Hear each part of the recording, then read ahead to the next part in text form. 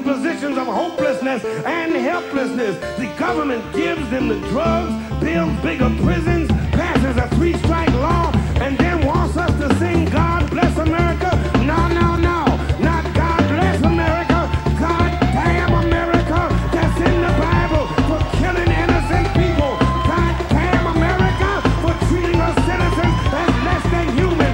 God damn America as long as she tries to act like she is God and she is supreme.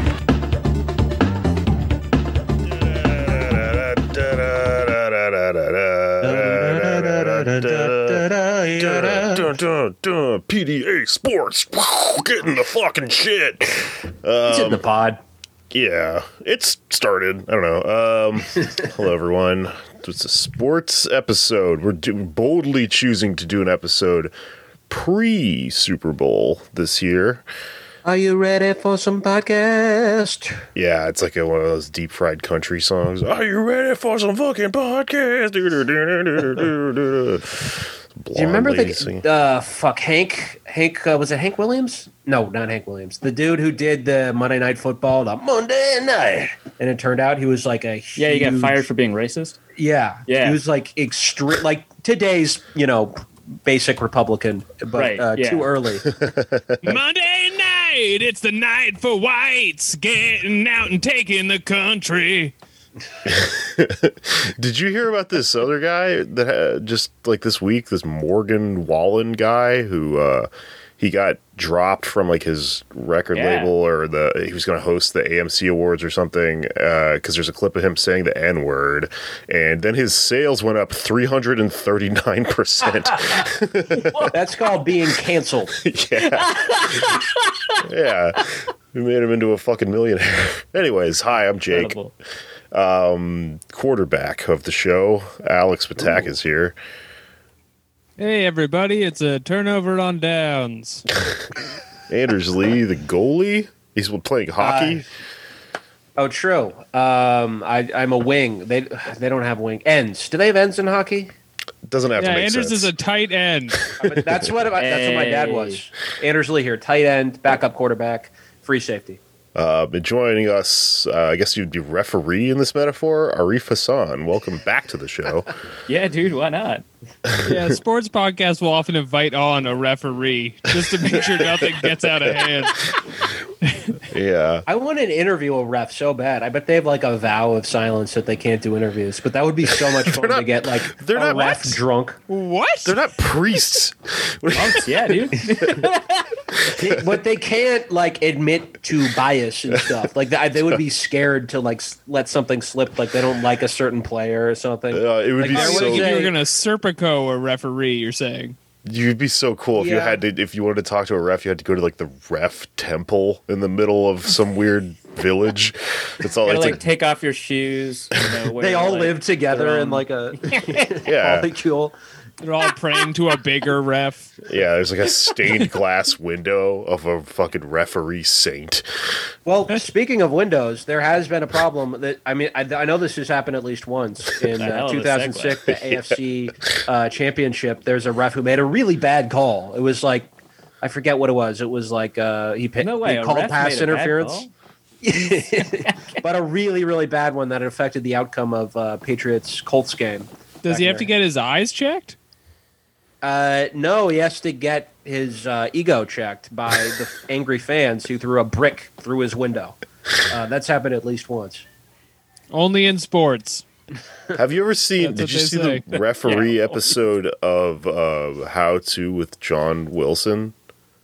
No, that sounds dope. It's awesome. He goes to a referee convention. He goes to like a referee like meeting. They have they're all part of some organization where they have to meet and stuff. But they have like a dinner with like a raffle and all this shit. And like the head ref that's like organizing the whole dinner is like, it's chaos. The whole time he's like, 1 hamburger per plate. I know, I can see you. You need to bust your tables after you're done. And it's crazy because it's like their whole life is rules. So I guess that they don't fucking follow them in their off time or something.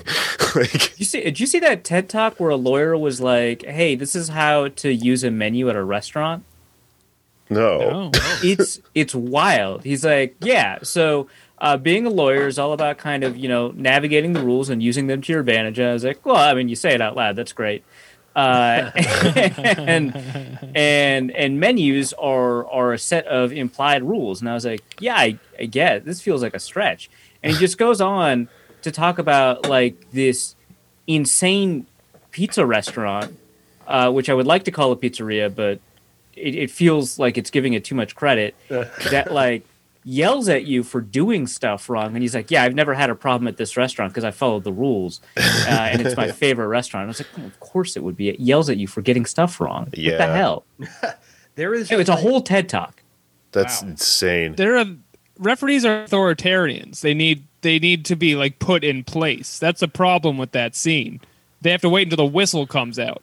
Yeah. No, yeah. It's we should definitely make political analogies with sports all the time, and referees are certainly the Stalins of the world. Well, there is a place in Ridgewood that's just called Referee Store, and it like sells referee gear, I guess. But it's not like a parody Foot Locker, because that would be hilarious. No, it's a front. What it is, I'm 100% sure this is a front for the mob. It's like closed all the time.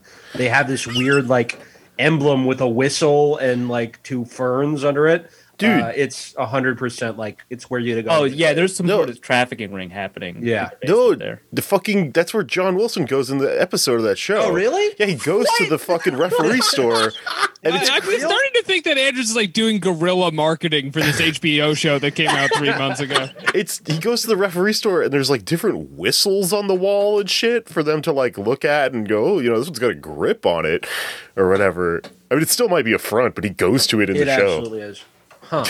What imagine the dedication of holding your front to create different models of whistles with different features, though. I mean, you kind of just have to hand it to them at that point. I think it's one of those things where it's like it's a mob family and they have one son who's like a soft, like he can't go into. Oh yeah, so he's like really into the store. Yeah, that makes sense. Yeah. What does he love? Referees. That's what he's obsessed with.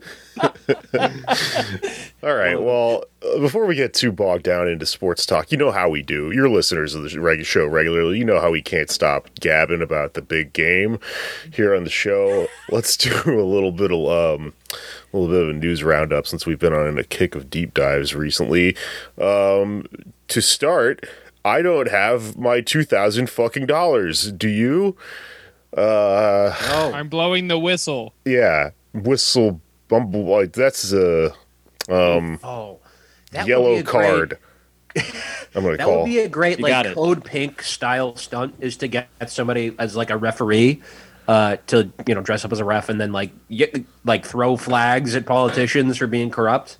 It's actually not a bad idea. That would be really something. We should go to the Capitol and do that someday together. After we go to the referee store, yeah. Well, I think you should go to the Capitol and throw stuff at the Capitol building. I'm going to stay at home and not be white here. But you can throw stuff at the Capitol all you want. Anders, what you need to get like 1,000 friends who all take a trip to the referee store together. And it'd help if you have some disgruntled business owners with you, and then you all go together and start throwing cards at the congressman. See what happens. It would be so funny if the next Capitol riot is they're all just dressed like referees, and in the news they have no idea why. Oh, that's way funnier than the guy with like the Viking helmet and stuff. Yeah. Person after person just explained to the camera, we're referees because they're breaking the rules. So we thought we'd be referees. That's interesting. What about you? Well, they're breaking the rules in there. So I thought we're referees. We're all going to be referees and they're all getting a timeout. I was worried what referees do. Yeah. Arif, were you also worried that guy would be a Vikings fan? That's what I was a little worried, but then I saw the tweets explaining who he was and how he's been to like so many rallies and stuff, and I was like, oh, okay, no, he's just a lunatic. Yeah, he's from Phoenix. Yeah, close. They never overlap. Yeah. Well, Anders, what were you saying is the news with the fucking stimmy? What's the new thing that happened? Because it's been whittled down to like now it's means tested. The new means testing is based on your 2019 tax return. So if you made $50,000 in 2019, you don't qualify for it anymore. Which sucks. Is insane, by the way. The fucking Freddie G, the comic, just brought this up on Twitter, and I think it's a really good point, which is that they've been saying, like, that the $1,400 is supplemental to the $600 that they already gave us, which equals $2,000, which means they're not liars when they said they were going to give us $2,000. That's like the whole grift or whatever of this last month or whatever. But now, if they're means testing the $1,400, that means not everyone who got the $600 is going to get the rest of the $2,000. So this just means they were lying. I mean, like, we already knew that, but that's like that. Yeah. We've caught you in a math lie. Yeah, blow the whistle. Penalty box.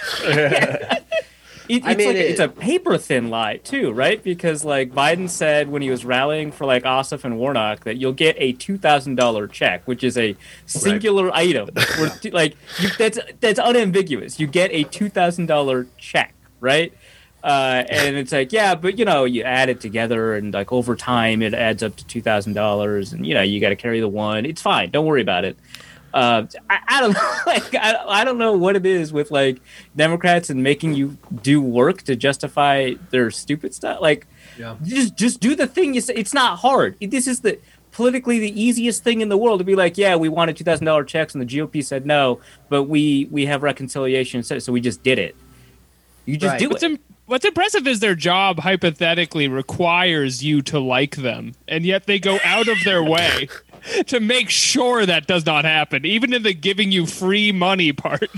Yeah, it's a stupid political move. Obviously, I think some of them are trying to blame it on Manchin standing in the way there, but I honestly think it has something to do with Larry Summers, who they're now saying like, oh, he's not let in. You can't sub him in to the White House team right now. But yeah, he got canceled, so he can't be on the team. But he wrote an op-ed. He wrote an op-ed, and he's said in interviews that the 2,000 number is disconcerting to him because it will, quote unquote, overheat the economy. Oh, it's too hot. All the problems with our economy, no, for sure. Yeah. I don't think overheating is the problem. It's kind of like me being a virgin and being like, I'm just gonna have too much. I don't want to have too much sex. Yeah. Yeah. You don't want to overheat the economy. You got to keep the economy at a nice. You got to brown it and then broil it. A nice juicy economy. Want to get those lines on the economy. Yeah.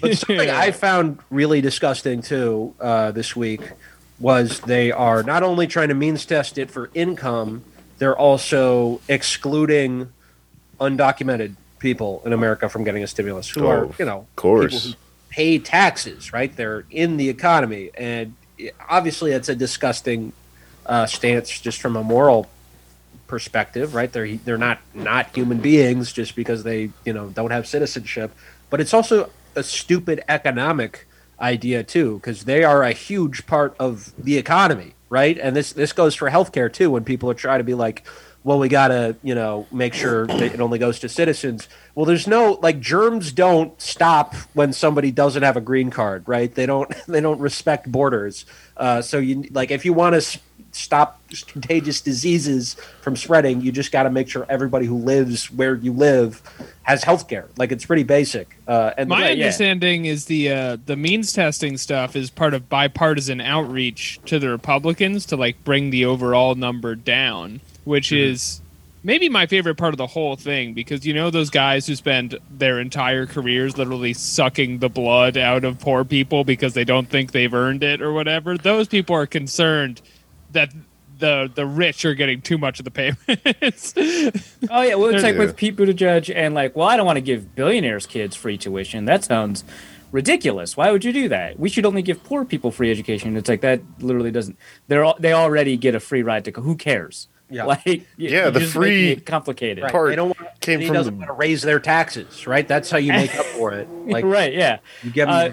Yeah. Right, yeah. So just like contagion doesn't stop at the virus doesn't ask for your papers before it infects you. Mm-hmm. Economic activity does not stop at citizenship. And like you said, they pay taxes too, and this is how they pay taxes, through generating economic activity, through sales tax and stuff like that. Yeah. Because they don't file with the IRS, they don't get a tax refund. So the stuff that gets automatically deducted from their check for whatever insane reason it gets deducted from their check, and then also all the sales tax that just goes into the government's coffers, and you're reducing the capability for any of that stimulus money to generate the kind of economic activity that net results in more tax income for the government, if that's, a thing that they cared about. Obviously, they don't care about it, otherwise they would actually tax rich people more. But I mean, in any way that a stimulus is good, giving it to more people is more good, which is right. I know it's PhD level economics, but I hope that people can follow along that giving people money is good.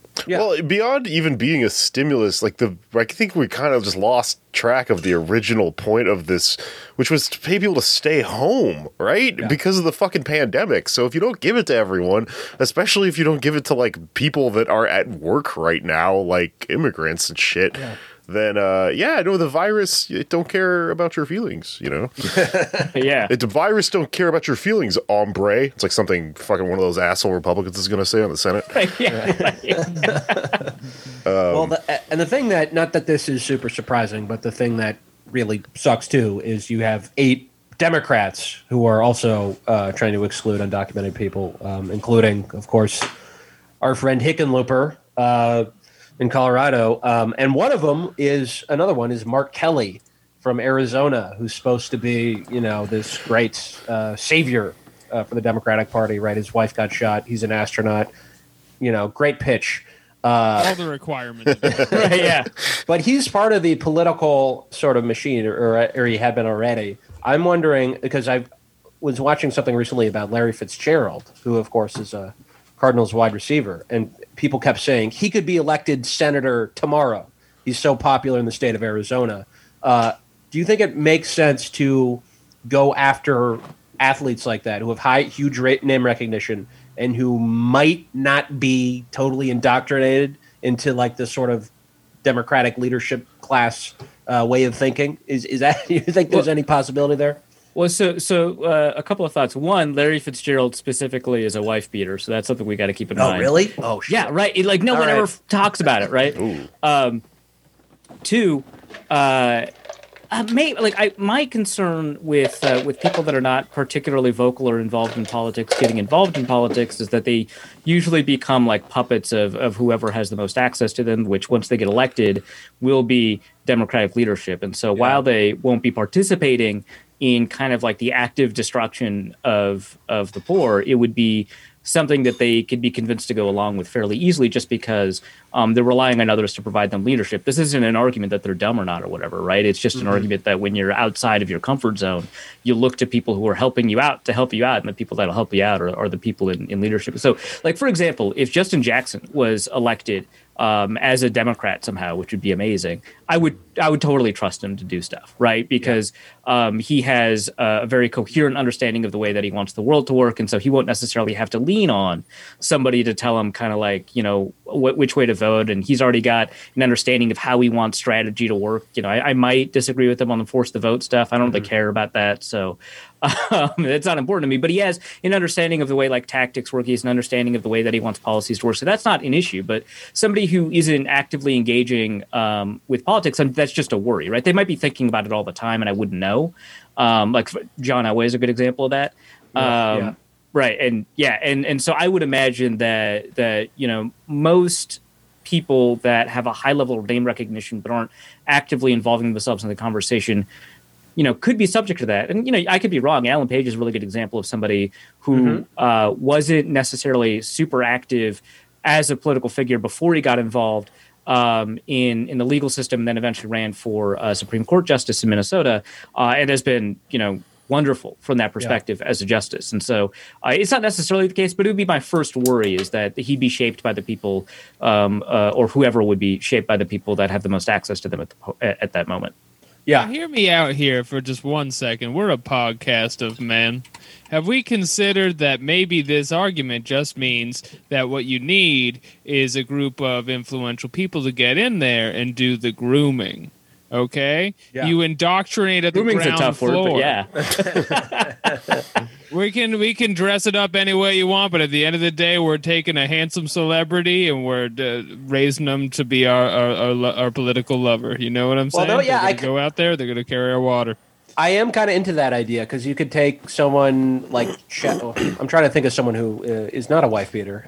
We can make was Jack a- Black president. I believe that. Now, can you convince him to do like lefty policy stuff? Probably. You just have to get in there I think it's now possible. If you got before like, the DNC. if we assembled around Ray Kareth or someone like that, just kidding. No, it's if Beast Mode. If we got yeah, he seems like he's somebody, Marshawn Lynch, who's like cares about people. He just seems like a good person. If there are people in Oakland, where I think he's living now, who like got around him and were like, "This is what we want, and we think you could help us with this on a very like local level," he could be mayor of Oakland. I can't remember if we talked about Bobby this last Seale. time, but James Harden had this thing happen where he wore a fucking Blue Lives Matter Punisher flag mask or something in a picture. Yeah, he did. And then people were like, "What the fuck, James?" And he was like, "Oh, I didn't know what it was." So my Loves thinking the is comics. he moved to maybe. I thought it was a skull. I thought it was a skull. That's like kind of part of the issue, right? That reveals two things. One, how insanely online we all are, right? Like, Sure. I think a ton of people just might not like get it, like the Punisher with the thin blue line skull. Like a lot of people would just be like, "Yeah, it's a skull. I don't really care," Yeah. and not like understand that there's like a bunch of cultural signifiers that people either in the culture of whatever it is understand, or the people who are very online and keep track of that stuff understand. But also, two. Yeah, I mean, you got to be aware of this stuff. Like if you're going to be like a what's the word, thought leader, gross. But if you're going to be one, if you're going to be a public figure who like tries to influence policy or politics or whatever, you got to be aware of this kind of stuff. And that's the worry, right? But yeah, I mean, Marshawn Lynch seems like somebody that like you surround him with people with good politics, and you're probably set in a pretty good path. Mm-hmm. I like Marshawn a lot. Yeah, he's. Do you think he's going to come back at any point, or is he's too old? Like what, to like play? Yeah, some people have suggested to me that he might return to the Seahawks. I mean, no, but he would probably be the least surprising, like come out of nowhere guy that just runs for like 600 yards one season for no reason. Like I could see it, but I don't think so. What's interesting is that like when Ricky Williams came back, it's because he was like legally in debt to the Dolphins, right? And so he had to play. But Marshawn came back because he was just like kind of bored or whatever. He has actually. I don't think he spent any of the money that he earned in the NFL. All the money that he spent has come like through endorsements, which he doesn't have a ton of. And most of the income that he gets just like kind of goes back into the community in some way. But a lot of his salary is like held in escrow, so he can't touch it. But yeah. So it's kind of the opposite of the Ricky Williams situation. But I could see Marshawn coming back for like no really particularly good reason. Those are his two options: come back or become president. Yeah, as a socialist. Well, while we're talking about public figures and their sort of decisions to launch certain initiatives and whatnot, David Hogg, famous for the Parkland shooting, not committing it, but for being in there. Yeah. That's his credit. That's a good clarification. Yeah. Yeah. Well, it is true that like since Columbine, there has been, I think, a pretty effective effort on one of the very few good things the media has done over the past like 20, 30 years is like they don't emphasize the shooter anymore. They talk about the victims, which gives the victims clout to do things we like, things, that maybe we don't like or kind of indifferent to or laugh at. And one of those is he is launching a competition or a pillow line to compete with MyPillow and Mike Lindell. Sort of a liberal version. Insanely funny. Yeah. It's so funny. Yeah. So is there something about politics that gives you access to better pillow materials? Like, what is the angle here? Dude, the MyPillow guy's like real name is like it starts like it's something that sounds like I gotta look it up. It's like Mike Pillow or something. Like so he just started Mike Lindell. Yeah. Oh, it's Mike. Yeah. So he's kind of interesting because I've heard like before that he got like involved as a public figure, the pillow was actually like pretty good. Like people were like, oh, he sucks. Well, that sucks. I really like the pillow. Yeah. I can't personally, testify to that. I have no idea, but that seemed to be the case. But yeah, he's a crazy person. Who did he just get like banned off of Twitter too? Like, I think so. Yeah, he was one of the insiders apparently. Right, like after he got caught walking into the White House with a plan to institute martial law, a thing that he can do as the CEO of a pillow company. Twitter was like, I don't know about this guy. It seems a bit shady that he's encouraging hundreds of people to go out and have such an active day. Afterwards, they're going to need a very restful place to sleep. Oh, I get it. Yeah, it's a long con. Yeah, horizontal brain. The competing pillow company angle is hilarious to me. Right. It's like, well, it's also like, so I mean, Hogg is definitely like liberal. He's not nearly as cool as Emma Gonzalez, I think her name is. He's definitely liberal. His dad's in the CIA. Who's your favorite school shooting victim? We'll go around the circle. Yeah. Drake from Degrassi. Really? In the show in Degrassi, he got shot. Yeah, he got shot by a school shooter, and then so like in the later seasons, he's like in a wheelchair because he's paralyzed from the legs down. Yeah. There's a Columbine victim who made a Christian movie at some point. That'd be interesting to watch. Yeah, well, there's this whole like thing about standing in the face of school shooters because of God. Because one of the stories in Columbine was that I have no idea if this is even true. It's an urban legend. I think I know what you're about to say. Right.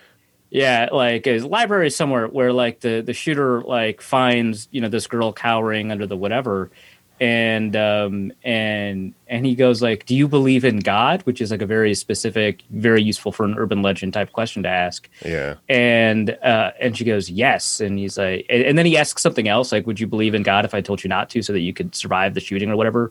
But in fewer words because I'm a nerd. And she goes, "No, I'll always believe in God." And then he shoots her, right? And so that story got like super widely reported. So there's like this super Christian angle that got tied to school shootings, I guess. Like you wouldn't do it if you were a Christian, which they told us at a Catholic school a lot. Like it was going to happen. They brought it up like all the time. I think that like, don't say you believe in God when somebody's. Well, no, that's your ticket, like, right? Because get ready to die. Yeah, like if you like affirm God right before, like you got eternal life, you don't have to worry about like cheating on your husband when you're 30 or anything like that. Like you don't have to ask for forgiveness later. Man. You're like 14. You said you believe in God. You're dead. Now you're in heaven. It's a ticket. Wow. What a fucking trip the shooters are on, going around asking people if they believe in God. That's why I don't really like believe the story. I think it was debunked. I'm trying to look it up right now, but I think that the person who reported it later on shoot up a school, that's what you do? Said is that like, the priority? Do you see the Daily Wire has a school shooting movie that they produced? Yeah. There's a God angle there too, I think. But yeah. I mean, it wouldn't be shocking, right? But I think they kind of replay that story a little bit, except it's like a social outcast who is the victim in that. I don't know. I didn't watch the movie. Right, which was not the case with Columbine. They were not unpopular kids. They were cool. Just they had a podcast. I think that the person recanted that thing about the believing God, but it's interesting that. Well, like who told the story? Like, how did they find this out? That's the. How does this story get told? Someone heard it through God told somebody. Right. Yeah. I think God communicated and laid the story down. God told it. Yeah. Anyway, in my school shooter survivor power rankings, I think you got to put Gabby Gifford in there somewhere. Right? I guess she's not a school. Not a school, survivor, but a mass shooting. There were books there though. Yeah. So kind of counts. Yeah. That'd be fucked up if there was a school shooting at the referee school that all the referees go to together. They're all blowing their whistles.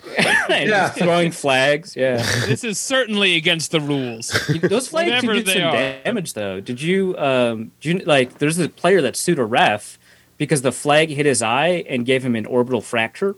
Really? Like, it ended his NFL career. Really? Wow. Like just the yellow thing they throw? Yeah. It got in his helmet? The one flag they have, yeah. Damn. I think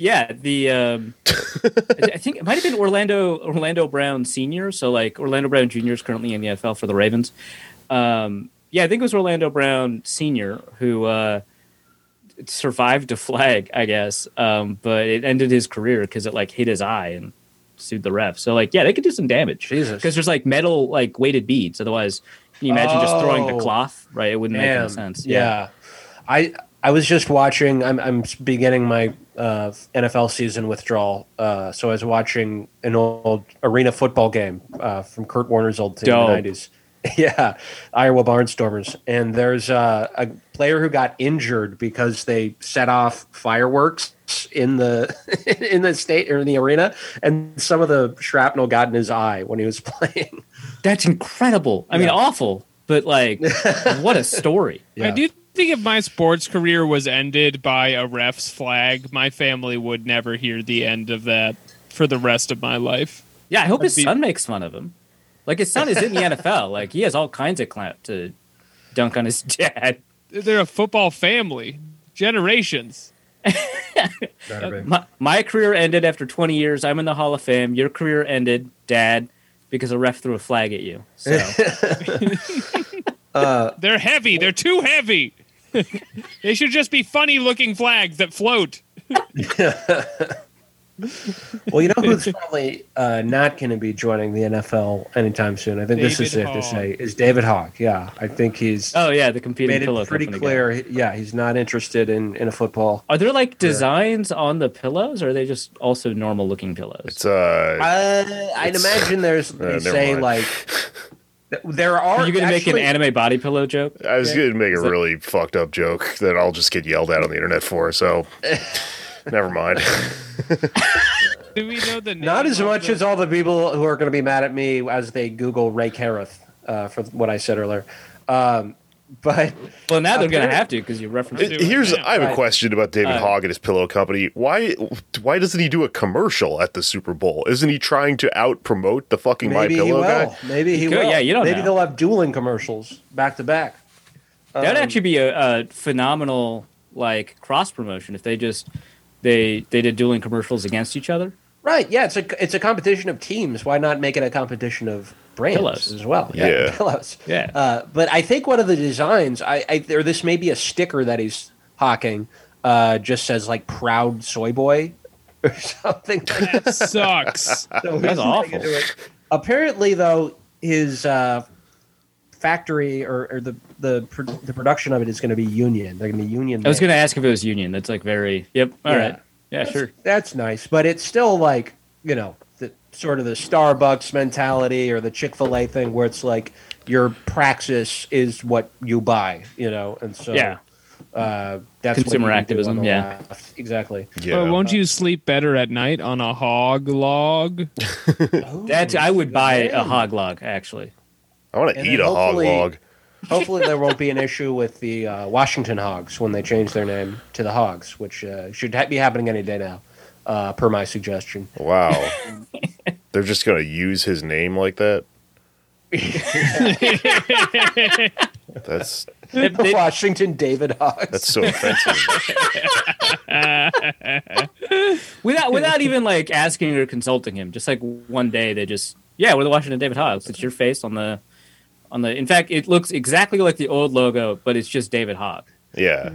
We had a boy cowering, but now it's a man selling pillows. We haven't settled on the mascot yet. The headdress on and shit.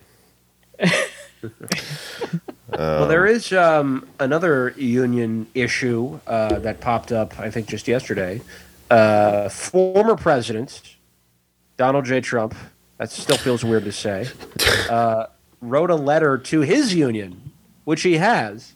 He has like a president's union, like they band together and demand like better pension. No, maybe they should. I mean, because that's not a it would be controversial, but I think Jimmy Carter demands to be heard. Yeah, I know Jesse Ventura has complained to me that the governor of Minnesota is underpaid.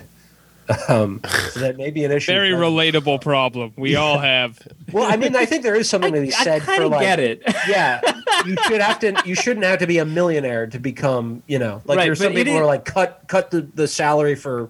It is like optically a tough argument to make because you immediately get to move into something called the governor's mansion, And so when you live in something called the governor's mansion and you're like, yeah, I don't know if I get paid enough. It's a tough argument to like make, even if you're right. You just got to know how to spin it. Jesse Ventura comes out. He's like, I'm living in public housing. Look at this. It's technically true. Speaking of, Jesse Ventura was at like the forefront early on, at least among white people, on the Washington issue, on the name. Like, he hated the name. He's been showing up to protests about the name. Has been for years. So he's just an enigma of different views cobbled together. Oh yeah, there's no like ideological coherence to anything he does. It's amazing. Right.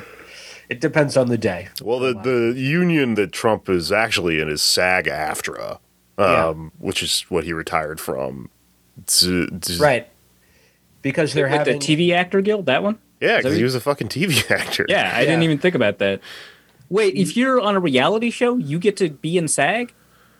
None of us have. He's also in other stuff. That's right. And this is what he says in the letter after saying to the president of the union, while I'm not familiar with your work, I am very proud of my work on movies such as Home Alone 2, Zoolander, and Wall Street Money Never Sleeps, and television shows such as The Fresh Prince of Bel-Air, SNL, and of course, one of the most successful shows in television history, The Apprentice, to name just a few. He knows how to write a letter. But, okay, let's go back to just the first paragraph, because every section of this is dripping with Trump gold. Like, there's all these exclamation points. I write to you regarding the so-called disciplinary committee hearing aimed at revoking my union membership. Who cares? That's how he opens his letter. Wow. Who cares? Wow. Exclamation point. He didn't even do a question mark after who cares. Yeah, he put an exclamation point. If you had erased his presidency and the birtherism right before it, I would be absolutely standing this letter. That's amazing. Okay, and then the thing that Anders just read about how he's like, I was on The Apprentice at Saturday Night Live, which is, he hates Saturday Night Live. He's like name dropping it here. I was in Zoolander. He does. He says Zoolander. 2 episodes. You might remember me from such films as Home Alone 2. He also says, I've also greatly helped the cable news television business, in parentheses, said to be a dying platform with not much time left until I got involved in politics and created thousands of jobs at networks such as MSDNC and fake news CNN, among many others. Dude, There's so many slams in this. Everyone's getting slammed. This has that was a part of the letter that made me question. Meek Mill will never recover from this. I thought it might not be real for a second because I was like, MSDNC, does he mean the Twitter account, the parody Twitter account, MSDNC? Is this a fake letter? But no, that's what he calls it. No, he's just being clever. This has the fucking presidential seal on it. It's so funny. And in the last few days, when everyone was worried he was going to launch a nuke, this is what he was doing.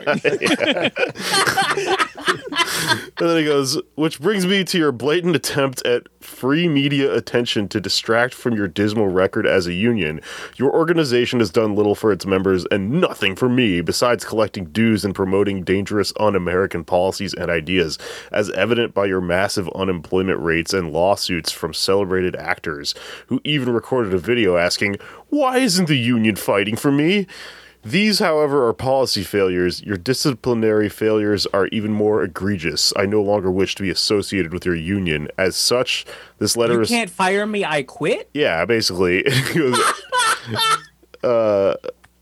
As such, this letter is to inform you of my immediate resignation from SAG-AFTRA. You have done nothing for me. Crazy. Wow. Crazy. I'm stealing that sign off. I mean, it's not totally wrong, right? I mean, I hear SAG-AFTRA has a lot of good aspects to it, but, you know, they're also a union in the 21st century, which have become sort of, you know, out of touch with membership, although I think they're probably, because of their members are in the industry they are, I guess maybe they're better than other ones, but, I mean, it would be funny if he became like the champion of unionization in the entertainment field, but I don't think that's going to happen. He's going to join the DSA now that he's out of work. New working group, only for 10. And also, it's also true that he did like revive cable news, right? Like, I don't think that's that inaccurate. Like, they were faltering before him, and he was a ratings boom. It was a mutual, but he owes as much to them as they owe to him, right? Yeah, they gave him like $30 million in free advertising or something like that. And his campaign, like the first time around, only spent like $1.5 million on campaign ads. Like. Yeah, I mean it's a co-productive relationship. We all dove into hell together. Yeah. Yeah. He knows how to spin shit. That's what I'm saying, man. It's all spin. Yeah. Yeah. I think he could be the president. He's running. Could be again. Yes. Depending on how the trial goes, if he gets impeached or not. I mean, yeah, that's. He could be the president, depending on how the trial goes. Totally normal sentence. I love that the threat of him, if he's not impeached, the threat is he's going to come back and win again. If that happens, you just have to uninstall democracy, I think. It's over. They got the cartridge blow into it. Like, this is screwed up. I suck at this game, honestly. I deserve to get the controller's disconnected. It's not my fault. Yeah, I mean, I don't know if his odds are bad or good in 4 years. I mean, or 3 years, I guess. It depends on how bad Biden fucks up. Like, I could see. The track record thus far is not spectacular. So yeah, yeah. I mean, it's in the cards, especially given how much fraud we all had to commit in order to get him in there. Mm-hmm. A lot of work. Yeah. My hand is tired from voting. Yeah, look, hacking the Dominion voting machines was tough. It was hard. This is absolutely going to get clipped.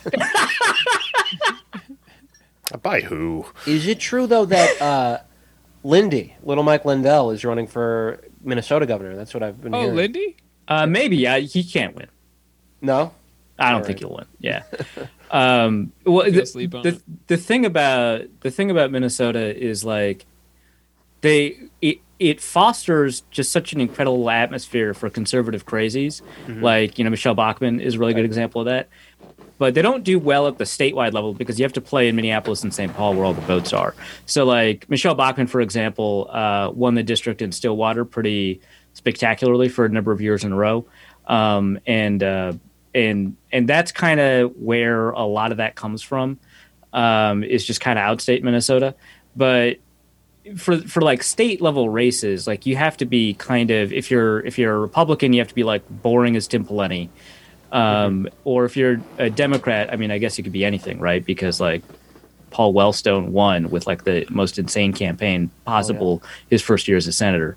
But yeah, as a Republican, you just can't really be that far out there, which is why, of course, it was really weird that Trump got as close as he did against Hillary in Minnesota. But there was still like a substantial Evan McMullin vote in Minnesota as well. Oh, really? Okay. Yeah. So like, there's like a decently sized Mormon population in Minnesota. They may have gone for him. Yeah. Well, I had a friend text me after the election. They were like, "Hey, you haven't talked to me for 3 weeks. Do you think I voted for Trump? Is that why you haven't talked to me?" And I was like, "Well, no, but now that you bring it up, let's talk about that." And she's like, "Oh, no, I voted for Evan McMullin." And I was like, "Well, I mean, of the two options you presented me, that's better." Yeah. Are we? So you know what? The new rule for our friendship is we just don't discuss this ever again. Yeah, like that's the penalty. You don't have to talk about this. You brought this up. I was. Look, I just have depression. But don't worry about it.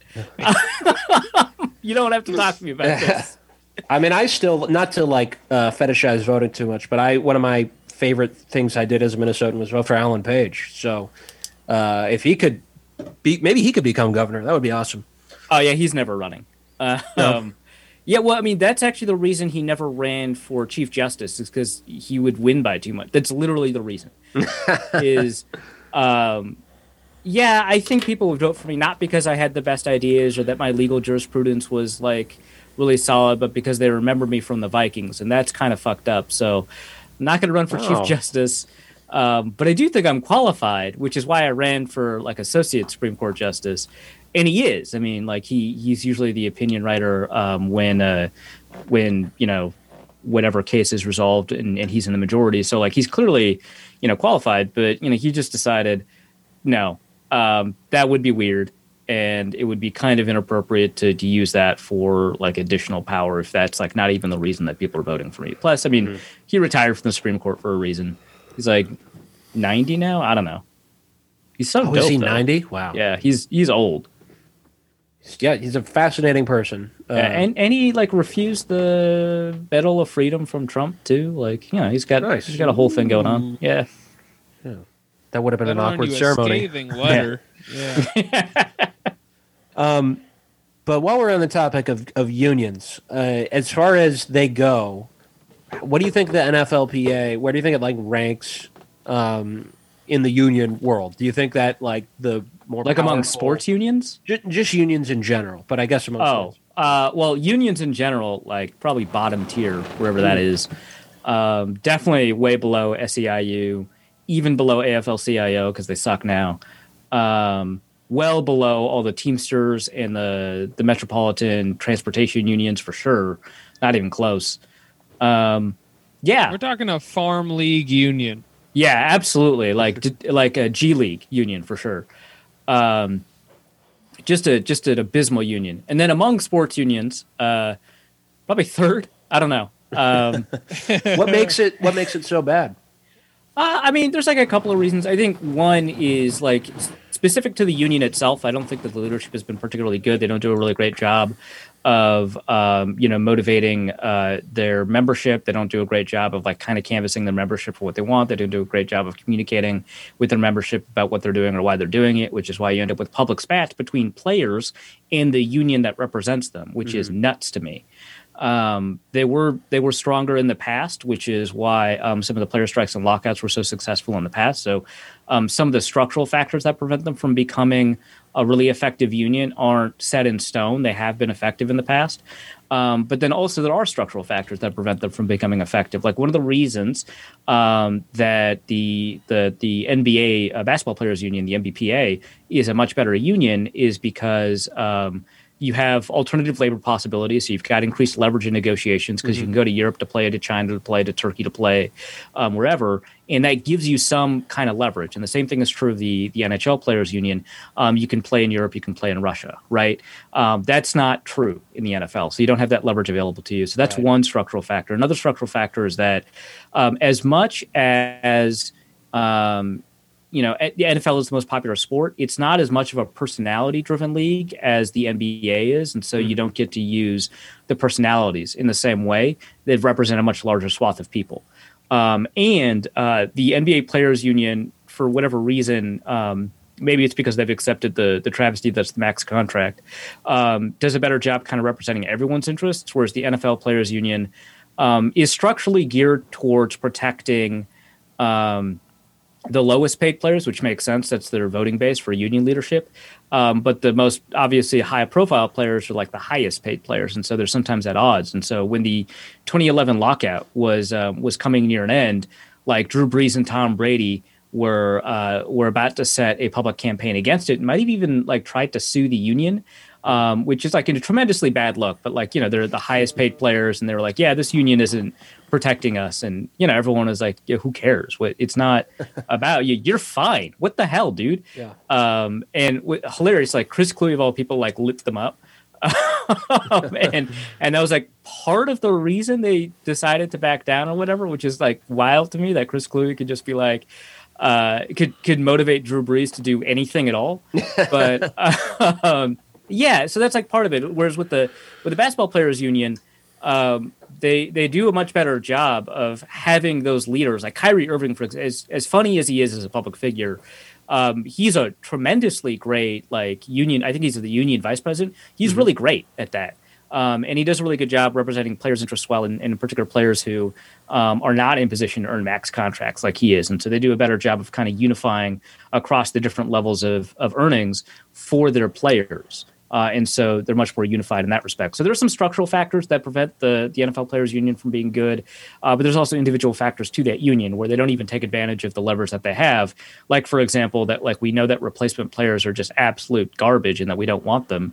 And that's the leverage, and they don't ever use it. And if they had plans to take care of their players through potential strikes or lockouts, they would be able to hold a much stronger line, but they never invested in an infrastructure that allowed them to do that. Like there's no, like the union dues that they pay don't go towards like finding ways to help players like survive strikes, which I think the NBA Players Union does. I'm pretty sure the MLB union does. Wow. Yeah. How do players get a union going? Was there like a period of sports atrocity where players like sacrificed to get the union, and you have to thank them now? Yeah, there were also they would make children, like little British children, play the football game, like right. The jungle. They put their little hands in the football machine. Yeah. The gear.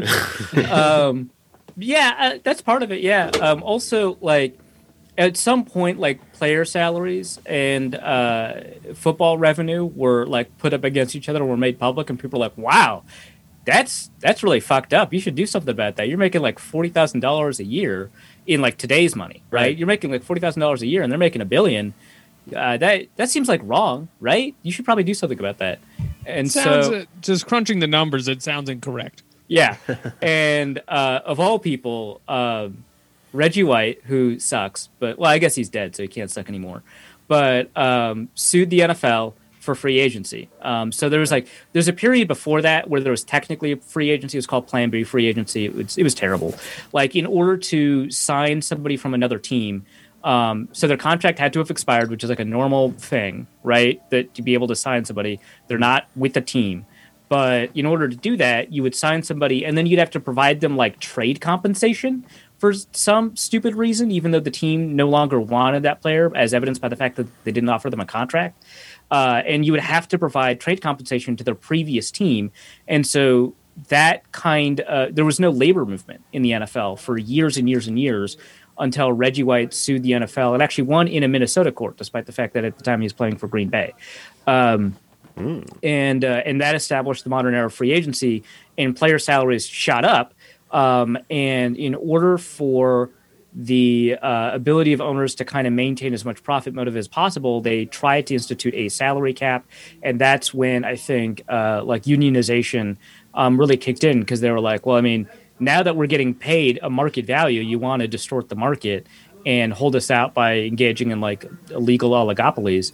And that's screwed up. We're not going to have it. And so they ended up hammering out union agreements that did increase player compensation for a short period of time, but did institute a salary cap as a means of, in theory, instituting competitive parity, which the players agreed would be good for the NFL. Which, I mean, that was the prevailing understanding at the time, that you shouldn't have super teams. But also at the time, like the Cowboys and the Steelers were winning every Super Bowl. So, who knows? But that seemed to be the idea. I don't think that that's true anymore, or something that people really care about as much. Like, I think competitive parity, first of all, the Patriots made that a lie. But second, there's a lot of really good evidence that competitive parity doesn't actually drive viewership one way or the other. Like the Premier League is a really good example of a league that doesn't have competitive parity, and it still draws all kinds of views. And so that's no longer a thing, which is probably why they should get rid of the draft. It's probably why they should eliminate salary caps and so on. But at the time, the union agreed to the salary cap in part because they also agreed that if it was good for the game, it was good for the players, and that it would increase their share of the revenue pie. But their percentage of NFL revenue has gone down every single negotiation. So it used to be like up 54%. Now it's like 45%. I don't know. The union, it just keeps on giving ground. Well, one of the interesting sort of contrasts that we're seeing like right now, especially between leagues, NFL and NBA, is two people from Jake's hometown of Houston. James Harden wanted out of the Rockets, and he was able to make that happen and come to Brooklyn. And wearing a fat suit, allegedly. Just like me. All three of those things, just like me. Right. Jake had to, fight his stand-up team that was keeping him in Houston. I'm wearing a fat suit right now. I'm actually not fat. Agreed. But Deshaun Watson right now, excellent quarterback on a crappy team, wants to go somewhere else, but there's like this totally different attitude towards him. Not that everybody was like thrilled about Harden, but he's seeming like he's people think he's getting too big for his britches for wanting to go to a different team, which is not that unusual. But I guess the way he's doing it is, or something. No, part of it's that he's black. Yeah. It's not too big for his britches. He's wearing a fat suit. He should put on he should get really fat. And that's good. So they would have to get rid of No, the thing that was like surprising to me is that two players that have spoken out against Deshaun. I guess the other one was actually speaking out against Dak Prescott. But Brett Favre was like, Deshaun Watson should just kind of shut up and play. And it's like, Brett Favre, are you that guy? The guy who whined his way out of Green Bay and then New York? That guy? Like the guy who sent like the tiny dick pics to Jen Sturger? That guy? He says no drama? Really? So like there was that. The guy that forced his way out of multiple teams was like, Deshaun Watson. I mean, you should just shut up and play. It'd be one thing if his disruption involved prayer and jeans, but no. This is out of line. But yeah, I mean, and then Carson Palmer said that Dak Prescott should have just signed whatever contract the Dallas Cowboys offered him, which was insane because Carson Palmer threatened to retire if the Bengals didn't trade him, then did retire when the Bengals didn't trade him, and then got traded to Oakland for a first round. Like he forced the Bengals to trade him, and that just like an insane series of statements from former players that are like profoundly anti-player, and part of that is just like the way football culture has evolved, right? Because football was originally instituted in like Yale and Harvard and stuff like that to be kind of pseudo war, and that's not even that was the explicit metaphor that proponents of football would use. Like, we need to institute this because we are not currently involved in war, and that's making our boys soft. They explicitly said that, and so. We'll make them fight in wars, but it's going to be football, and this was before World War I. I always thought that was true, but I didn't know that you could actually track it to it's like public statements, right? And then too many people died playing football, and so Teddy Roosevelt was like, "Wow, this is a little bit too hardcore for even me." You've got to change the rules, and they instituted the forward pass, which didn't exist before then. And at first, so what was the game then? It was a bunch of running. Just running. Yeah, it was actually very similar to rugby, yes. But it was a bunch of running. It was like 3 yards in a cloud of dust, but like every single time. And you get scores that were like 6-3. So it sucked. But, it was tough and military. But people did die. Yeah, they did die. They did die. Well, just like in war, you got to break a few eggs, right? If you want to not have any soy boys. But for some reason, they were like everyone really hated the idea of the forward pass. So at first, it was like it was a turnover if you threw an incompletion. And yes, it was a turnover if you threw an incompletion. Yeah, and you would lose yardage even if you got a completion. It was like a penalty for doing it, but you were allowed to do it. But then it was nuts. Well, so you could kick a field goal, but you had to prove you were straight. But it's interesting because the forward pass, I think, really evolved around the time, or it really became a more mainstream part of the game around World War II, which some people have kind of traced to like the quarterback, having. Well, so there's two evolutions of the forward pass. One is because the Carlisle Indian School needed a way to beat players from Harvard and Yale and Princeton, and so they're one of the boarding schools that were built as a way to commit genocide against the native population, and they kidnapped American Indians from their parents and forced them to assimilate and speak English and like Luther culture and stuff like that in these schools. And some of the people involved in that were genuinely attempting to be humanitarian about it, and some of the people were not. They were committing a genocide. But it's a part of the racist idea that the culture that these American Indians were coming from was like backwards and savage. We have to fix them, right? And so they attempted to be humanitarians, but with like a racist set of beliefs. Either way, these boarding schools would not attempt to compete with these colleges until the Carlisle Indian School and they had to like fight to do it. Like it was really tough, and teams would sometimes refuse to play them, and people would not show up to games, and refs refused to referee. But at some point, Carlisle Indian School got to play against Yale and Princeton and Harvard and stuff like that. But their kids were like underfed, right? And so they were smaller. They couldn't compete in traditional football tactics. And they're going up against, like people who like actually worked out, like, the people from Harvard and stuff like that, the people who wanted to play football because it killed people. They have those old timey upside down triangle bodies. Yeah. Right. Yeah, exactly. Used to be in movies. It's like a DC animated. With the one, goes over the one shoulder and shit. Right. Yeah. Handlebar mustache, etc. Well, yeah, that's exactly who it was. And so Pop Warner, who was the coach of the Carlisle Indian School, was like, well, now that they've legalized the forward pass, we'll just use it.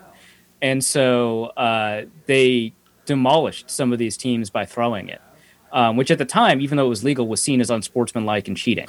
That's so weird. Right. And Pop Warner was like, well, it's not cheating if it's in the rules, right? So we'll just do it. They already don't like us. So like, who cares? And so they would... Happy coincidence, it's the best technique in the game. Yeah, right, exactly. Yeah. And it was interesting. Like sometimes they would just get scores taken away from them just because like they were Indians. And there's one game where they lost by like 1 point, and like the Yaleys walked up to the Carlisle Indian School kids and were like, "Wow, you beat the shit out of us. We definitely lost." Well, that's too bad. We win. Bye. and there was another time like Princeton, I think, walked out because the refs were reffing too much in their field. Like it was blatant, like how bad the refereeing was. But like passing became so dominant that colleges had to begin to pass. So that was part of it. And then there was a passing revolution in the NFL in the 40s, like right after World War II. And that was like Sid Luckman and stuff. They installed something called the wing T. They beat Washington by like 73 points or something crazy like that in the NFL championship game. So they decided they should pass more, and then they instituted some rules that made passing hard. And so we had just awful passing through the late 60s all the way up until 1978. So that's the history of passing. Damn.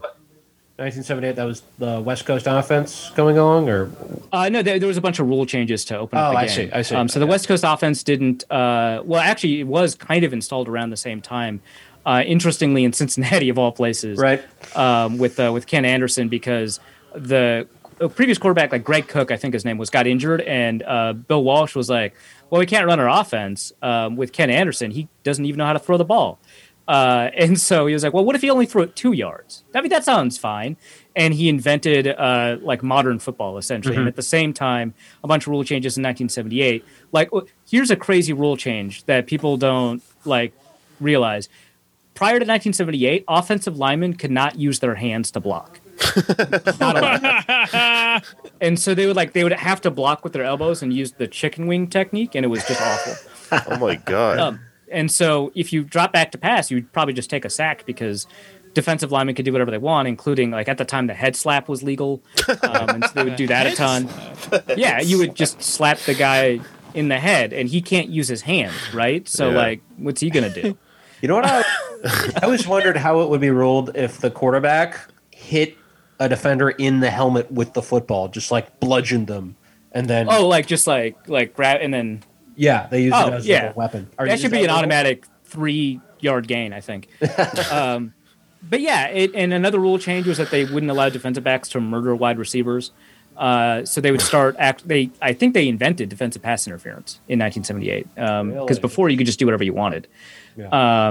And just like and so like it didn't make sense because receivers couldn't get open because as the ball was arriving, you could just grab them and pull them down. Like I don't even know how you could pass the ball in that environment, but they made that illegal. And so in 1978, the live ball era, I guess is what you call it, started, and Bill Walsh threw it more than anyone else. And then when he was able to take it over to the San Francisco 49ers, he drafted Joe Montana in the 3rd round and was like, the West Coast offense is perfect for this guy. Now that we've got a good quarterback, we can actually, institute this offense in a way that scores a ton of points. Which, I mean, Ken Anderson was like had like the best statistics of his era, but nobody respected him because he threw 2-yard passes. So.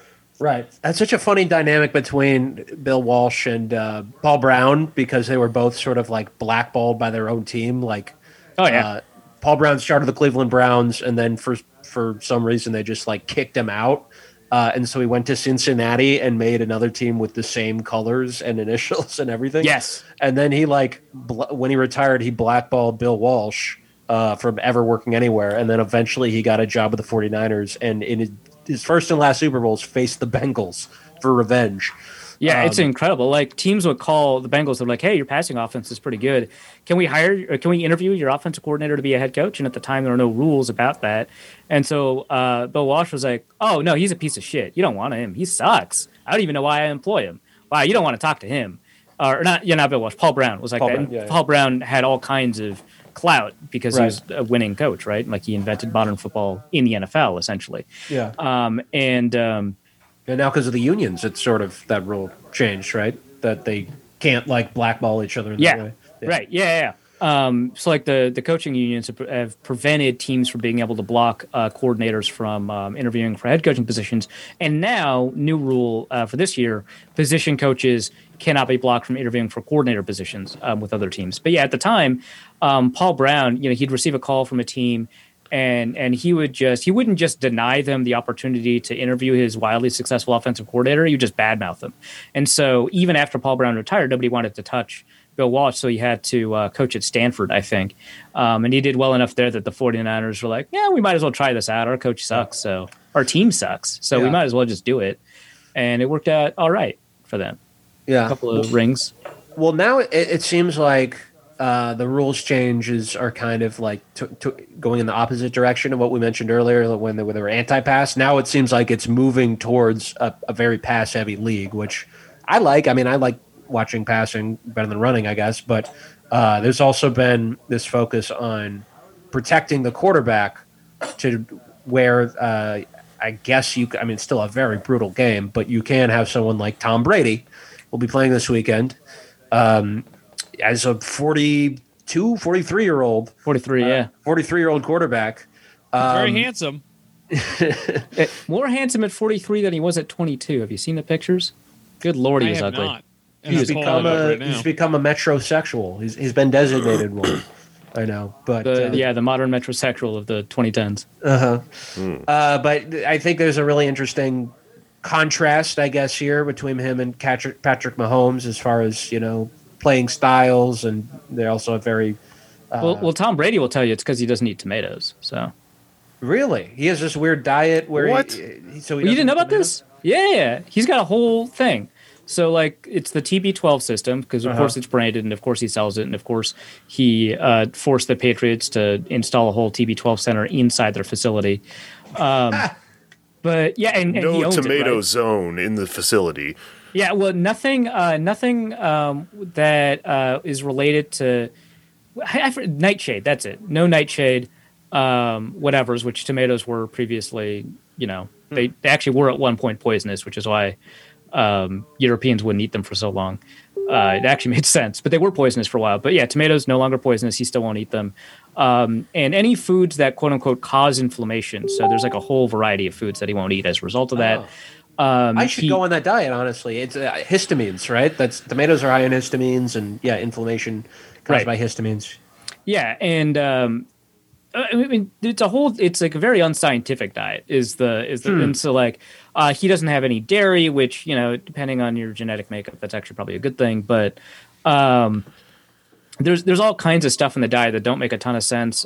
His wife sold him on something called blue solar water, which is just water that you leave out in these blue bottles in the sun, and it changes their crystal. I mean, it doesn't, but the theory is that it changes their crystalline structure to give you like chi and energy and stuff. But yeah, so the whole thing was helped designed by, I want to say his name is Alex Guerrero, who is a quack doctor, and I can't even be sued for saying that because he has been called that multiple times, and he's lost his medical license in multiple states. He's also Tom Brady's like personal physician, and runs the TB12 stuff. So he's like their nutrition and pliability expert. Wow.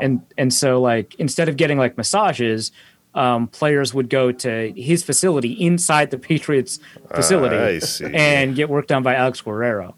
So yeah, whole thing with Tom Brady, super weird diet. His parents, every time they visit him, they like have dinner with him and Gisele Bündchen, and then they leave and get something to eat. Like it's a whole like because like they're like, hey, do you want some ice cream? And they're like, oh yeah, we love ice cream. I do know you eat ice cream, and it's just like mashed up avocados with a sugar substitute like stevia or something. Oh my god! Like, yeah, like disgusting food. Wow. Imagine that's your child. Is that the key to his success though? Is it like magically what is it then? Just his like monomaniacal drive or yeah, he's Michael Jordan. He's homicidally competitive. Like if he could kill somebody, get away with it, he would. Which I mean, most good quarterbacks are insane, right? Like I mean, they're insane. Like Michael Jordan's insane. Like it's not that it works, right? So that's a big part of it. A big part of it is also that. The offenses that he's working with get rid of the ball quickly, so he didn't have to get that. He doesn't take that many hits. Even when he does a quarterback sneak, he doesn't take that. He doesn't take big hits. So that's part of it. Part of it is just like luck. Like I feel like people always underrate that. Like how did he stay healthy for so long? And it's like, well, he didn't get hurt. Like that's it. That's all it is. Like nobody threw a flag at his eye. Right? Yeah. So that's like part of it. I really doubt that it has. I mean, because like Peyton Manning lasted for a fairly long time, and he ate like shit. Adrian Peterson eats like shit, and he's still in the league amazingly, right? Like Jared Allen told this story that like before every game, like so Jared Allen he's up for the Hall of Fame. We're going to find out I think tomorrow whether or not he's going to be inducted in the Hall of Fame. 69, baby. Yeah. I mean, Jared Allen's so much fucking fun, dude. Yeah. But he was telling this story about Adrian Peterson. So Jared Allen, again, a Hall of Famer, right? He's telling this story about Adrian Peterson. He's like, yeah, so every night before the game, we get to eat, whatever the hotel brings out beforehand. And a lot of us, me included, have to be very careful about what we eat. Otherwise, we'll gain a little bit too much weight and we'll be sluggish before the game. But Adrian Peterson won't eat a pint of ice cream. He'll eat like a gallon of ice cream. And he'll eat pounds of wings the day before a game. And then the day of the game, he'll just eat whatever he feels like, including seafood, which he is allergic, like deathly allergic to. Like there was one year with the Vikings that during training camp, the ambulance showed up, and then Adrian Peterson didn't show up to practice. And we were like, was he in the ambulance? What happened? Oh my God. And it turns out he just ate shrimp because he felt like it, and he's allergic to it, and he had to be carted to the hospital so he could breathe.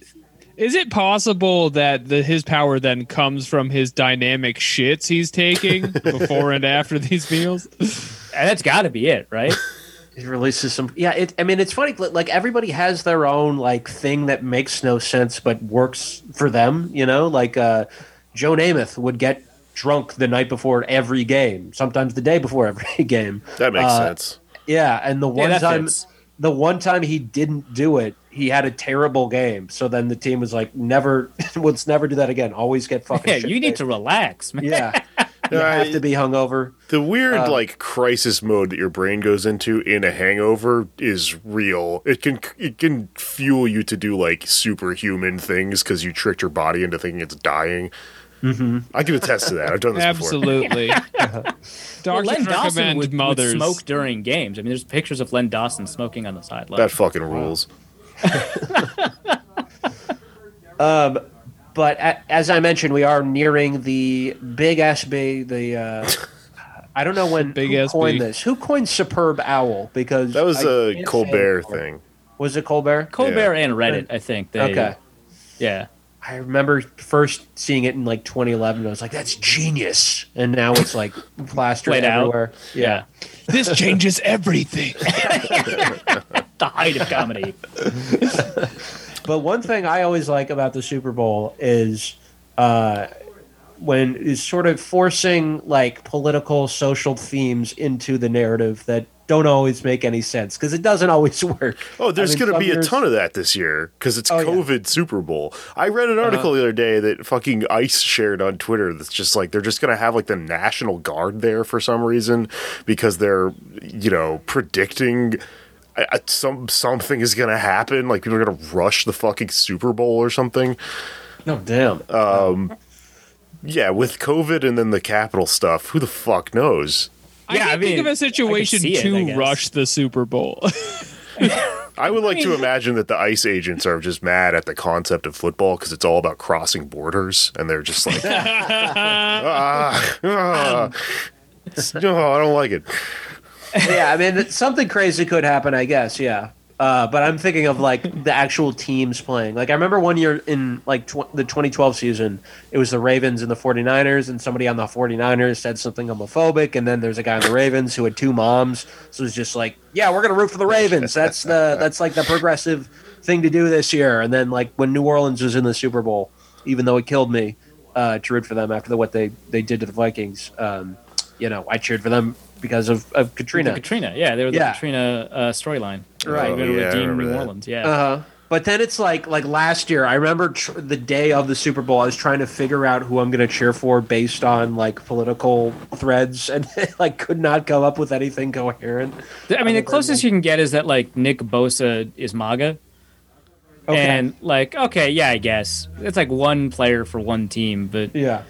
But Tom Brady is MAGA, right? He's a friend of Trump anyway. Yeah. Okay. Well, I mean, he won't say it anymore, but like, right. Yeah, it was nuts because I remember Jared Goff was a draft prospect. I think 2016, he was drafted in 2017, and he said something political, and it was like, he's a lib, right? And so he would like dunk on Trump and talk about how we should have public-private partnerships at the same time, not really realizing kind of what the contradiction is there. But sure, fine. Like Jared Goff's dad was up for Surgeon General. Like that's the family he comes from. Wow. But I'm very into the outspoken liberal comments you can make of the field. Like, I just want everyone to know, love rules. Right? Yeah. No. Exactly. Yeah. That's exactly who Jared Goff is. And he's like very like clearly like a Democrat, like a dyed-in-the-wool blue Democrat. And his coach was like, you don't see these top quarterbacks out there making political statements. I don't think that's good. And like 2 days prior, Tom Brady did an interview where if you just looked over his shoulder in the locker, there was a MAGA hat, like a red MAGA hat. And like, I'm losing my mind at this. But yeah, they would ask him and he's like, well, I don't know anything about politics. He's just a friend. Fuck you, dude. But he gave me a nice hat. Yeah, it's nice how he calls me when we win. Unlike literally anybody else would. Anybody who had your number would call you after you win. Are you nuts? You're Tom Brady. It doesn't matter. But yeah, the whole thing is that Tom Brady and Bill Belichick wrote a letter to Trump congratulating him. And then he got like mad that Trump read it aloud because he was like, well, that letter should have been private. I can't believe you would do that. The letter starts off and it's like, loser, come on. Whatever. There's a whole thing with the Patriots for MAGA, even though like Massachusetts, right? Like it's a pretty blue state. Right. There's a reason Tom Brady won't like talk about his friendship with the president or whatever. It's because he has to go home at the end of the day and all the insufferable Liverpool. Right. So like that was so it was always easier to cheer against Tom Brady for the normal reasons, and then also on top of that, like the Trump reasons. Yeah, the food doesn't help either. Oh yeah, absolutely not. Like this freak is eating celery for dinner, right? Like raw celery. Like, nah, I don't need that. I'm gonna cheer for Patrick Mahomes if it's ketchup on a steak. Why can't you be normal and eat a gallon of ice cream? Yeah. So, what do you think the big clash is this year? What does each team represent? There's the generational storyline, right? Do you think there's a political, social one as well? Probably not. Everything is political, so in some sense, yes. And then obviously you can cheer against Brady because of that. But the Buccaneers are a team that feels like a super team, even though almost all their talent is homegrown. But they signed Tom Brady, they signed Rob Gronkowski, they signed Antonio Brown, who's now very easy to cheer against. And so there's always cheer against constructed super teams, cheer for naturally homegrown super teams like the Chiefs, I guess. But you can't read too far into this culture shit because it's like, yeah, Antonio Brown sucks, but so does Tyreek Hill. He plays for the Chiefs. This isn't like that interesting. We want to support big natural teams. Well, what if we just sort of started some rumors just from whole cloth to try to make it fun in a couple days or whatever if Patrick Mahomes is in DSA. Yeah, someone's a no masker, maybe. Oh yeah, you could. I don't even think it would be that hard to start a rumor that Bruce Arians is an anti-masker.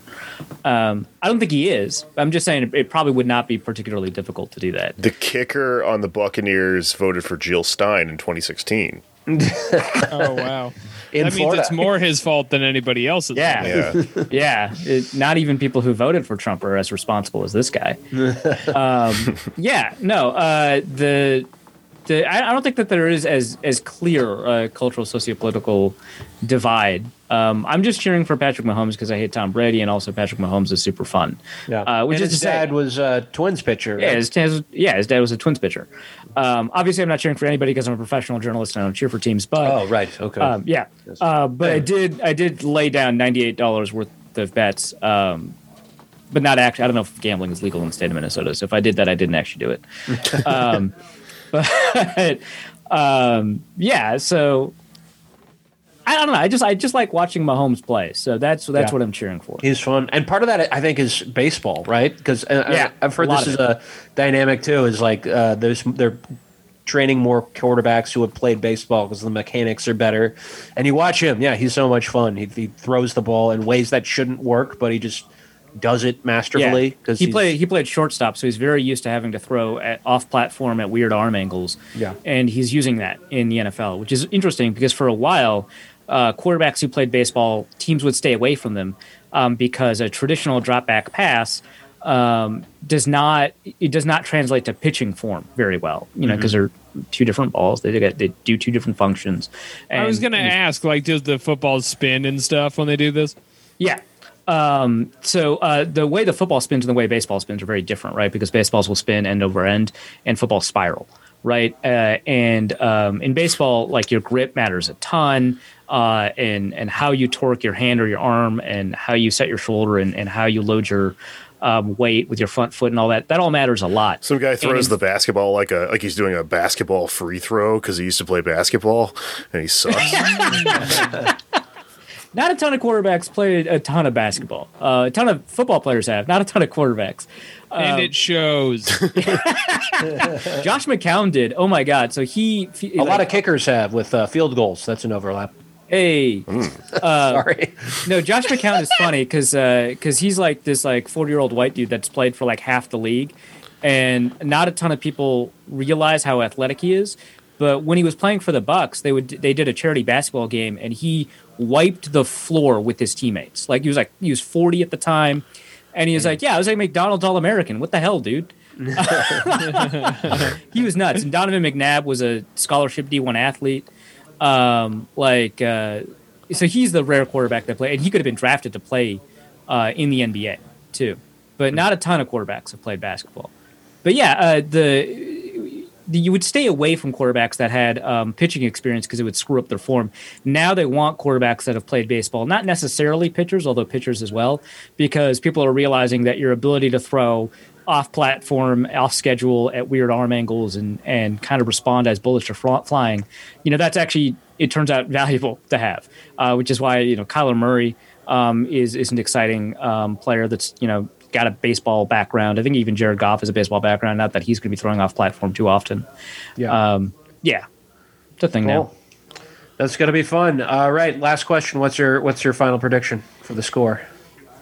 Chiefs are favored by 3. I'll take that. I'll take Chiefs by 7 or something like that. I don't know. They're a fun team.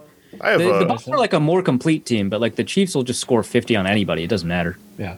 I have one thing I wanted to actually make some predictions about. What do you guys think the fucking commercials are going to be like? Because that's like a big part of the Super Bowl. Oh no, yeah, I was going to talk about that. That's going to be nuts, right? There's actually a prop that I bet on about how many commercials throughout the entire, not just halftime, but throughout the entire commercial are going to reference essential workers.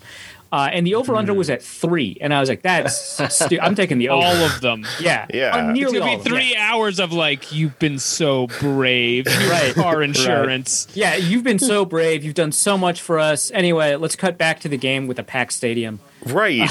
I was thinking about this because it's like, okay, the quintessential COVID commercial. You saw a lot of this shit during the inauguration and stuff like that too. Mm-hmm. One of the quintessential things is commercial that's like a bunch of people all over the world kind of on a Zoom call, collaborating on a musical thing. So I think for sure we probably get one of those. And then a lot of times that includes this one's a nurse or whatever. Right. This one's I don't know, what if the other fucking popular essential worker icons are. I almost guarantee that there's going to be a Morgan Freeman Visa commercial talking about how brave it is to be a grocery store worker, which, like, yeah, sure, why not? But also Visa. Yeah. Also, Morgan Freeman, like, he's dating his stepdaughter. I don't know. So, what? Let's go into that. Morgan Freeman. I just watched a fucking movie with Morgan Freeman the other day, and it's like he is what he is. He represents this like kind of respected like elder, guy, but he's I don't know if he's still dating her. I have to look this up, but for a while, he was dating like a 19-year-old that like was related to like a step like granddaughter or some shit. He was doing like Woody Allen shit. It's really weird. It never gets fucking brought up. I did not know that. Yeah, it's really fucking weird. But that's the type of. I won't look that up, and I'll take your word for it. That's the fucking the type. Best kept in the family. That's the. That's the fuck. It's gross. Yeah, that is the level of. The fun thing with Morgan Freeman is you get to narrate any life development. Yeah, right. But that's the level of like absurdity that's usually kind of at play in those commercials. Like one of my predictions is O.J. Simpson. I bet we see O.J. Simpson playing like Minecraft or something, because like there's always some wild celebrity cameo like that, and then there's like well, like a couple years ago, there was like Martin Luther King like driving a Ford truck or some shit. I predict maybe we'll see. There's a I actually really like this commercial too, but like there's that commercial of George Washington driving a Dodge Charger. And like running over like redcoats. The commercial rules, but like it is also like nuts, right? Well, they put a Dodge Charger in the middle of the Revolutionary War. With George Washington, that's kind of less like gauche though. But like I have a feeling we're gonna get Fred Hampton this year because radical politics have been sort of like slightly included in like the Overton window, but they still figure out a way to make him like sell you a video game or something. Martin Luther King, right? Like everyone forgets that Martin Luther King was a socialist. Yeah, right. Or like Helen Keller was a socialist. Like that, no one, talks. It's like it's not part of the public memory anymore. But like, yeah, they'll do that with Fred. They'll do that with Malcolm X. Like it does not matter. They'll do that with anybody. Yeah. No, that's what I'm saying. Because like, there's a movie about Fred Hampton out right now. It is actually written by the Lucas brothers. I don't know if you guys knew that. I know. I couldn't believe that shit. It's crazy. Are there more movies coming out from like people I've been in a basement with soon? What the fuck is going on? The Chicago 7 or whatever. That movie was written by Sorkin. Yeah. And it's like Abby Hoffman was an anarchist. Like you should not. It's very like. It's Sorkin, right? So it's like liberal wet dream stuff. Yeah. And like I didn't watch the movie because I don't want to. But pretty good reason not to watch the movie, I think. But the whole thing was wild, and it's like the speeches inside because there's always speeches in the courtroom are about like liberal democracy. And like it kind of ignores the fact that Abby Hoffman was protesting the Democratic National Convention. Right. Like, come on, dude! Like they're anarchists. All of them are anarchists. Yeah. What are you doing? Well, I think the Lucas Brothers one is supposed to be good though. From what I've heard, it's supposed to actually like stay true to the radical vision. Well, I'm sure it is, but I'm also sure that liberals will watch it and completely miss all the radical politics in it and be like, that was just a great movie about a guy believing in himself and accomplishing. Could happen. And I think that's why they're probably going to spin a unity message, right? Because there's like some discourse on the timeline about Fred Hampton working with white nationalists, which is actually not what happened, but that's how people talked about I don't know if that's going to make it to the Super Bowl. Well, like that might not make it to the Super Bowl, but he'll talk about unity, right? Well, what would that be an ad for? Wrangler. I'm not a sports guy, but I am a commercials guy, and so that's why I wanted to like tee up since this is coming out before Boomer the game. Moment for me. I miss the old E-Trade, Doritos, and Terry Tate office linebacker commercials. That was peak culture, I think. I miss the fucking Waza. Those are real fun. Like Waza. They did that again this year. They brought that back but it sucked this year because it's new and I hate it. They should just play old commercials. They should just play old commercials. There was one ad that Geico. That's it. They just played a bunch of their old commercials for a while. Throughout it wasn't like this last year. I think it was the 2019 season, and frankly, it ruled.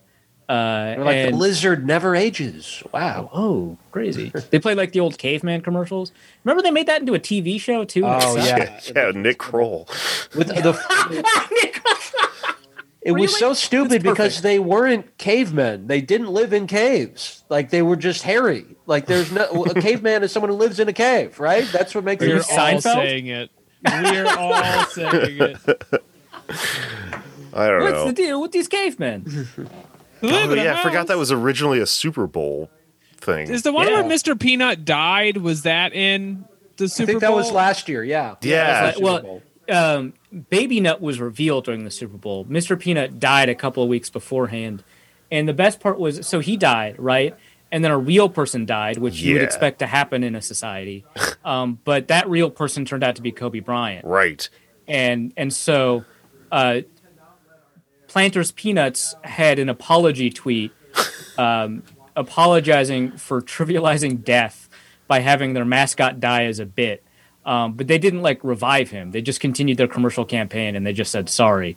And then they united a bunch of brands for the Super Bowl to watch Baby Nut get born, get reincarnated. Yeah. His name is, I think, canonically, insofar as there's a lore for Planters Peanuts, Baby Nut. Yeah, it's really gross. It sounds like a baby. Heir to the nut fortune. Yeah, so he's an adult now because it takes 1 year for a peanut to age into an adult, I guess. They also explained this on their Twitter. Why do I know this? I don't know, but I also do this. I thought it was very funny. Baby Nut better be wearing a mask. That's all I can say. I'm up in arms about this.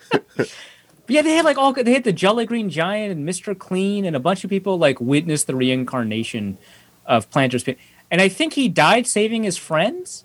I think the reason that it was they had to say something about the Kobe Bryant thing is because Kobe Bryant kind of died in not the exact same way, but similar. He was in a helicopter. He was in a helicopter crash. Mr. Peanut died after his car careened off a cliff, I think. It was I think that, it was either that or they were mountain climbing or something, but it was just something with with the mountain visually. Right. It was too close. So, but yeah, so I think, so he saved his friends because he was hanging off the ledge, hanging off of his friends who were hanging off the ledge or whatever. And they're like, we'll pull you up. And he's like, no. And he lets go in order to save his friends. And there's a huge explosion, which is very comedic because there was no reason for it to explode because he fell on a car or something like that. Also, there were wolves there willing to eat them. But I think the explosion killed him. Yeah. And to trivialize that. Also, he sexually assaulted a minor earlier in his life, and it was very controversial. All right. Anyway, commercials, dude. Yeah, I'm also That's excited. A much better way to go out than the Bud Night. That's the last thing I'll say. Oh my god! I know somebody who worked in that campaign. I would not stop bullying him. He's like, I helped invent Bud Night, and I was like, what's wrong with society? What the fuck is wrong with you, dude? I am Dilly Dilly. All right.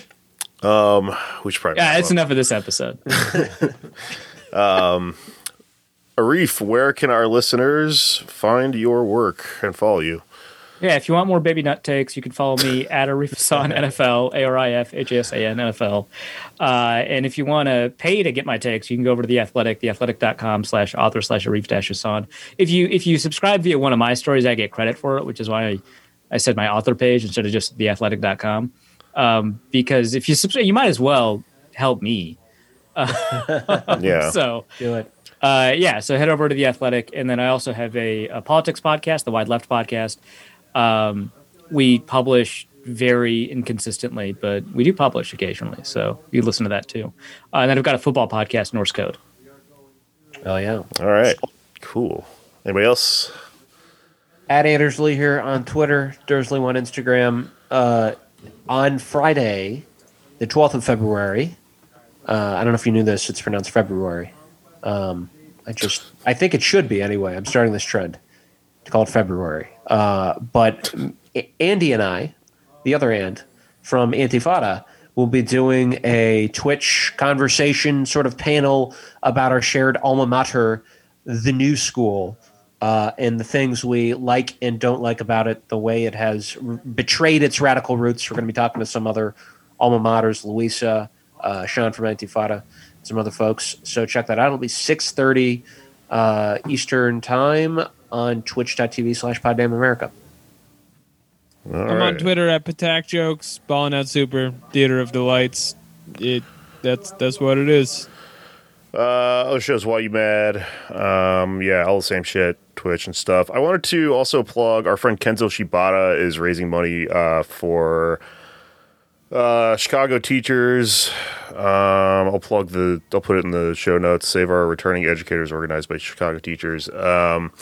He's been hella podcasting and streaming in support of this, so I figured I would just try to help out today. And then also, I'm going to play us out on something that's kind of cool, which is a fucking friend of mine who's a comic who I just met when I was bartending a bar that did comedy. He just fucking made a really fucking tight mixtape. He's just a rapper now because COVID. He actually did something cool instead of doing stand-up inside like a fucking psycho.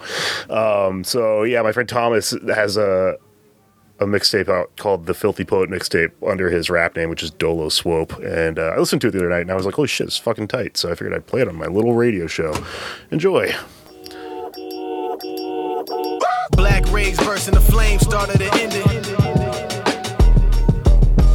Black rays bursting the flame, started and ended.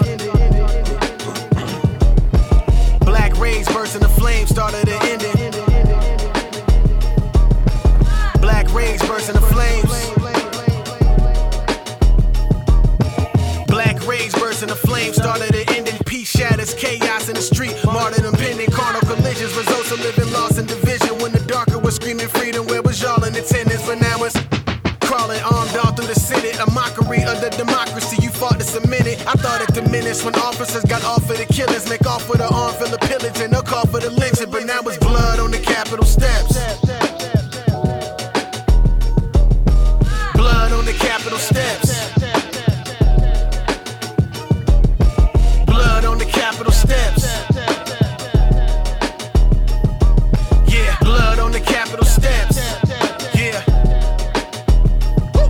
Look, schoolhouse shut it. Two malfunded, a trailer shredded, papers laid by where they move round numbers, number of PPEs on count. Do not cut it while tanks creep city streets. Curfew now covered, strapped down to the tooth. Ooh, who now want it? Riot gear to incite the fear. Yeah, move out, bust it, cover Brooklyn in tear gas. Still the youth not budget. All that money for defense, but how did you not budget to cover blood on the Capitol steps? Blood on the Capitol steps. Blood on the Capitol steps. Absolute power concealing familiar fate. Rain violence upon the state. Filthy poet tape.